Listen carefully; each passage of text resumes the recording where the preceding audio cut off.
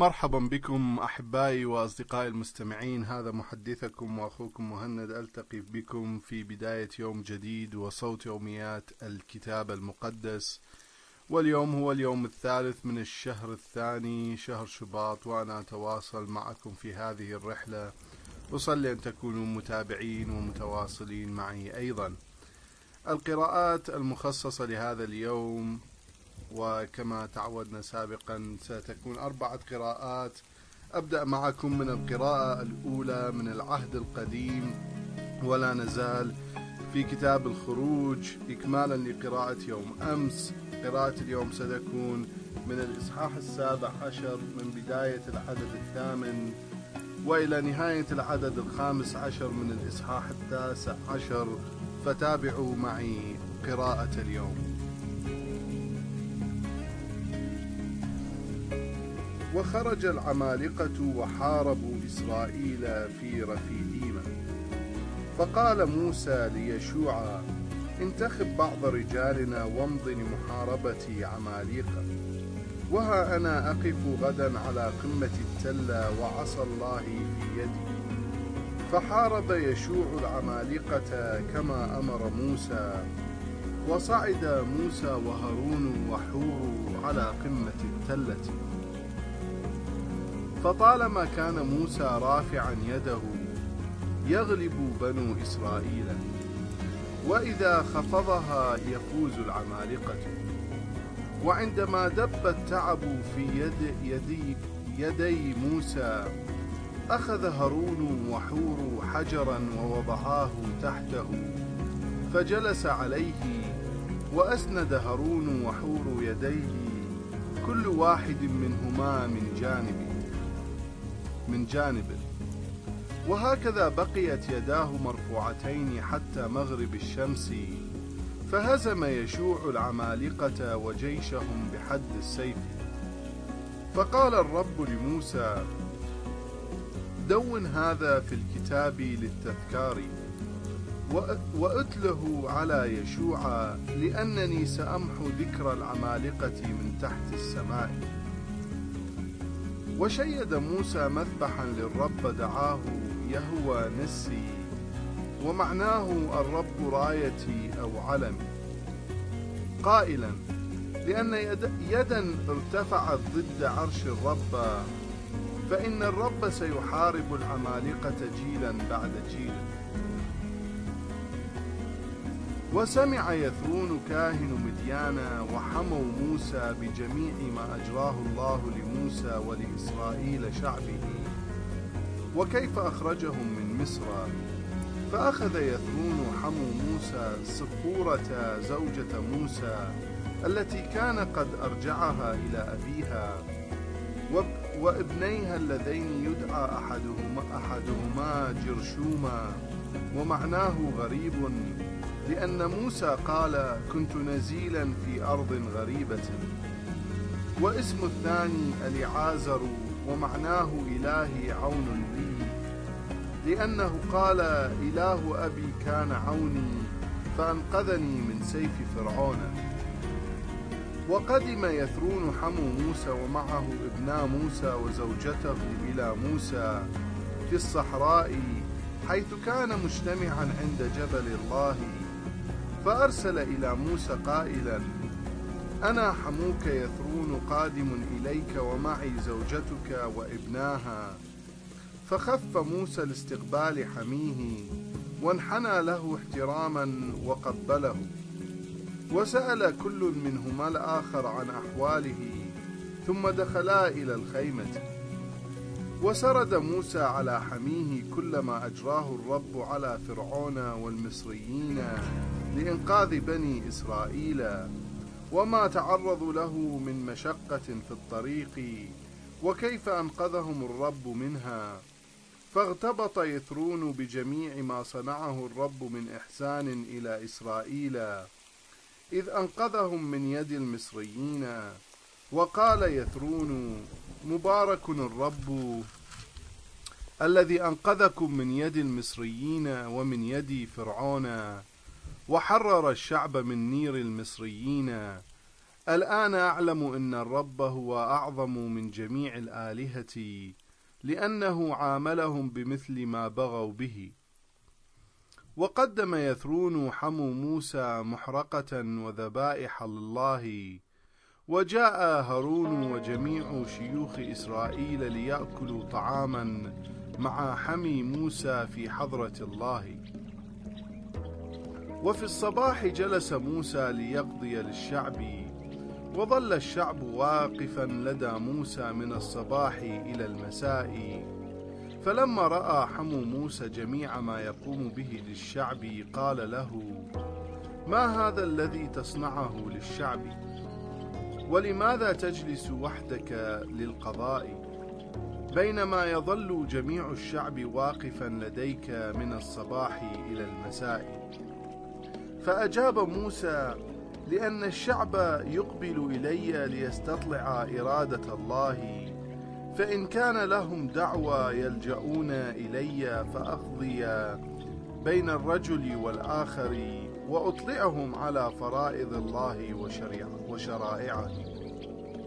فقال حمو موسى: إن ما تفعله ليس بالأمر الصائب، إذ لا بد للكلل أن يعتريك أنت وكل هذا الشعب الذي معك، لأن الأمر فوق طاقتك، ولا يمكنك أن تتولاه وحدك. فاصغي إلى صوتي لأسدي لك نصيحة، وليكن الله معك. فلتكن أنت ممثل الشعب أمام الله، فترفع إليه دعاواهم، وعلمهم الفرائض والشرائع، واعلن لهم الطريق الذي يسلكونه، وما يستوجب عليهم القيام به من أعمال. ولكن اختر من بين الشعب رجالا مقتدرين خائفين الله أمناء، يبغضون الرشوة، تقيمهم عليهم رؤساء لفئات الألوف والمئات والخماسين والعشرات، فيقضون للشعب في الدعاوى الصغيرة في كل حين، أما القضايا المستعصية فيرفعونها إليك، فيخفف ذلك عنك، إذ يشاركونك في حمل العبء. فإن فعلت هذا وأوصاك الله به، أمكنك القيام بمسؤولياتك، ويمضي جميع هذا الشعب إلى مكانه بسلام.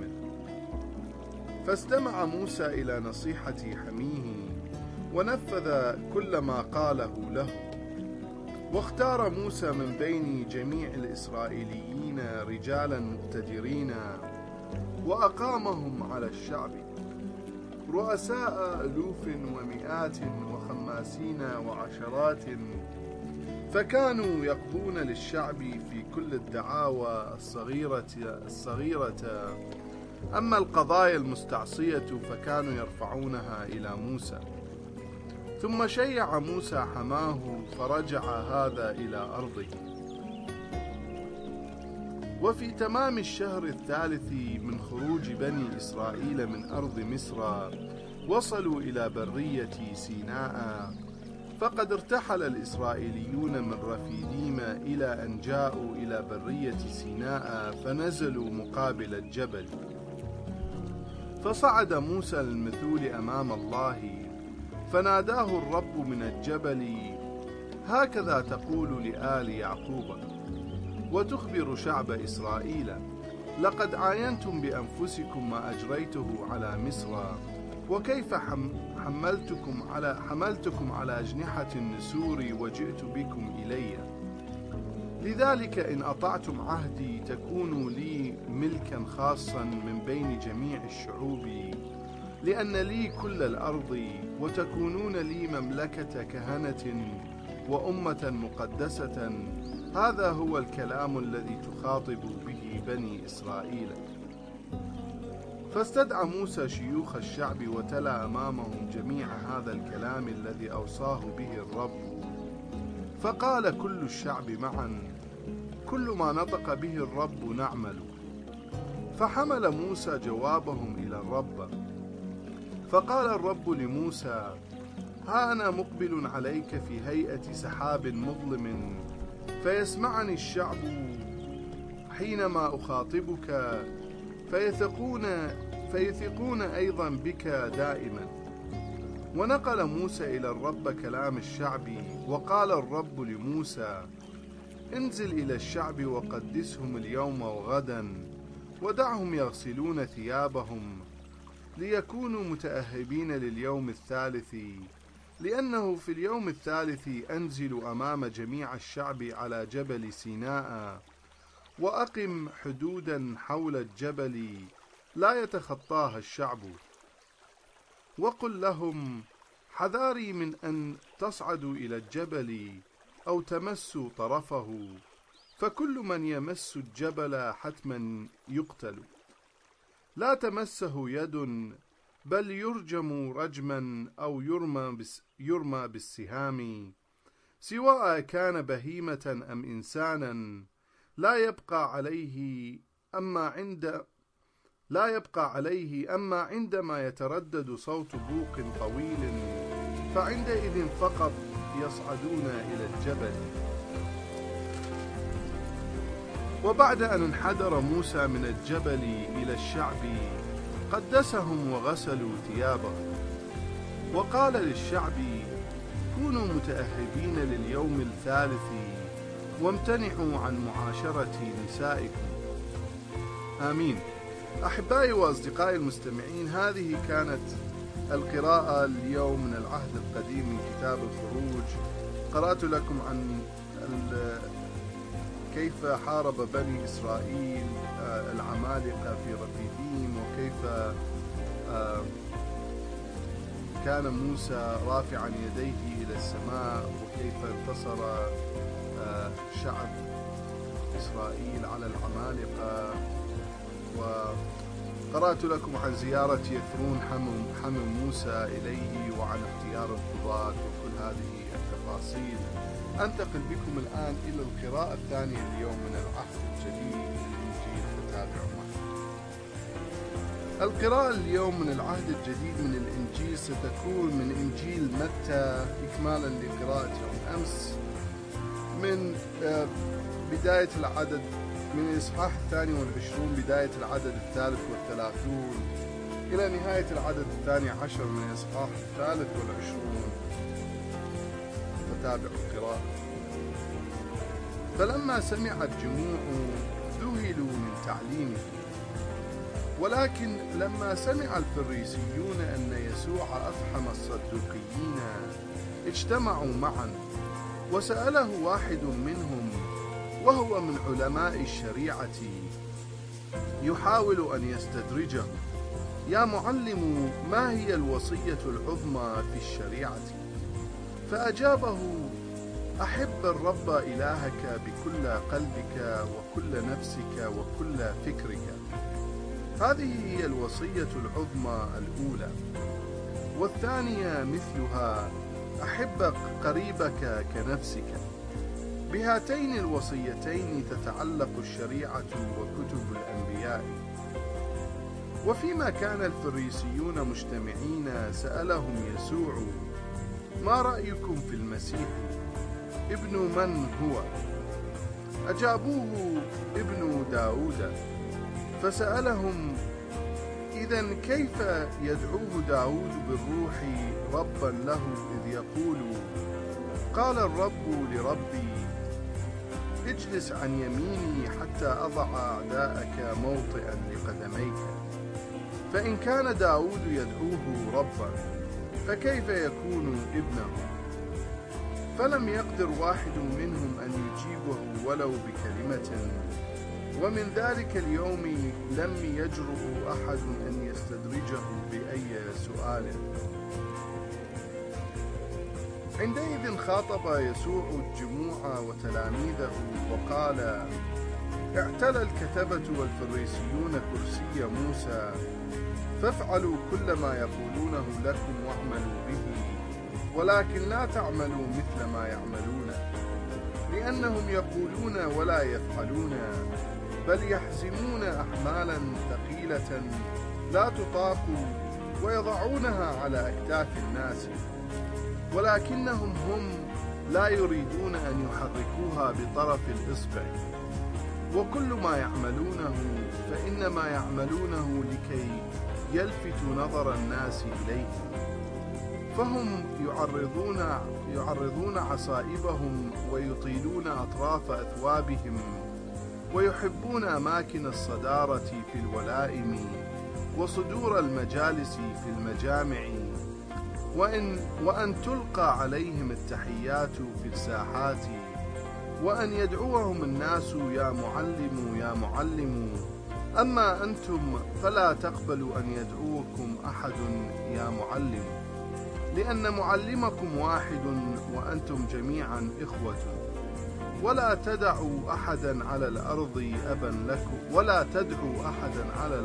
أبا لكم، لأن أباكم واحد وهو الآب الذي في السماوات. ولا تقبلوا أن يدعوكم أحد رؤساء، لأن رئيسكم واحد وهو المسيح. وليكن أكبركم خادما لكم، فإن كل من يرفع نفسه يوضع، ومن يضع نفسه يرفع. آمين. أحبائي المستمعين، هذه كانت القراءة من إنجيل متى وتعاليم السيد المسيح للجموع ولتلاميذه، وقرأت لكم عن الوصية العظمى أن نحب إلهنا الرب إلهنا بكل القلب وكل النفس وكل الفكر، وأن نحب قريبنا كنفسنا، وعن المسيح وداود وكيف أقحم يسوع الصدوقيين والفريسيين في هذا السؤال، وعن تحذير الرب يسوع من معلمي الشريعة والفريسيين. أنتقل بكم الآن إلى القراءة الثالثة اليوم من كتاب المزامير. القراءة اليوم من كتاب المزامير النبي داود ستكون من المزمور 27 بداية العدد 8 وإلى نهاية المزمور.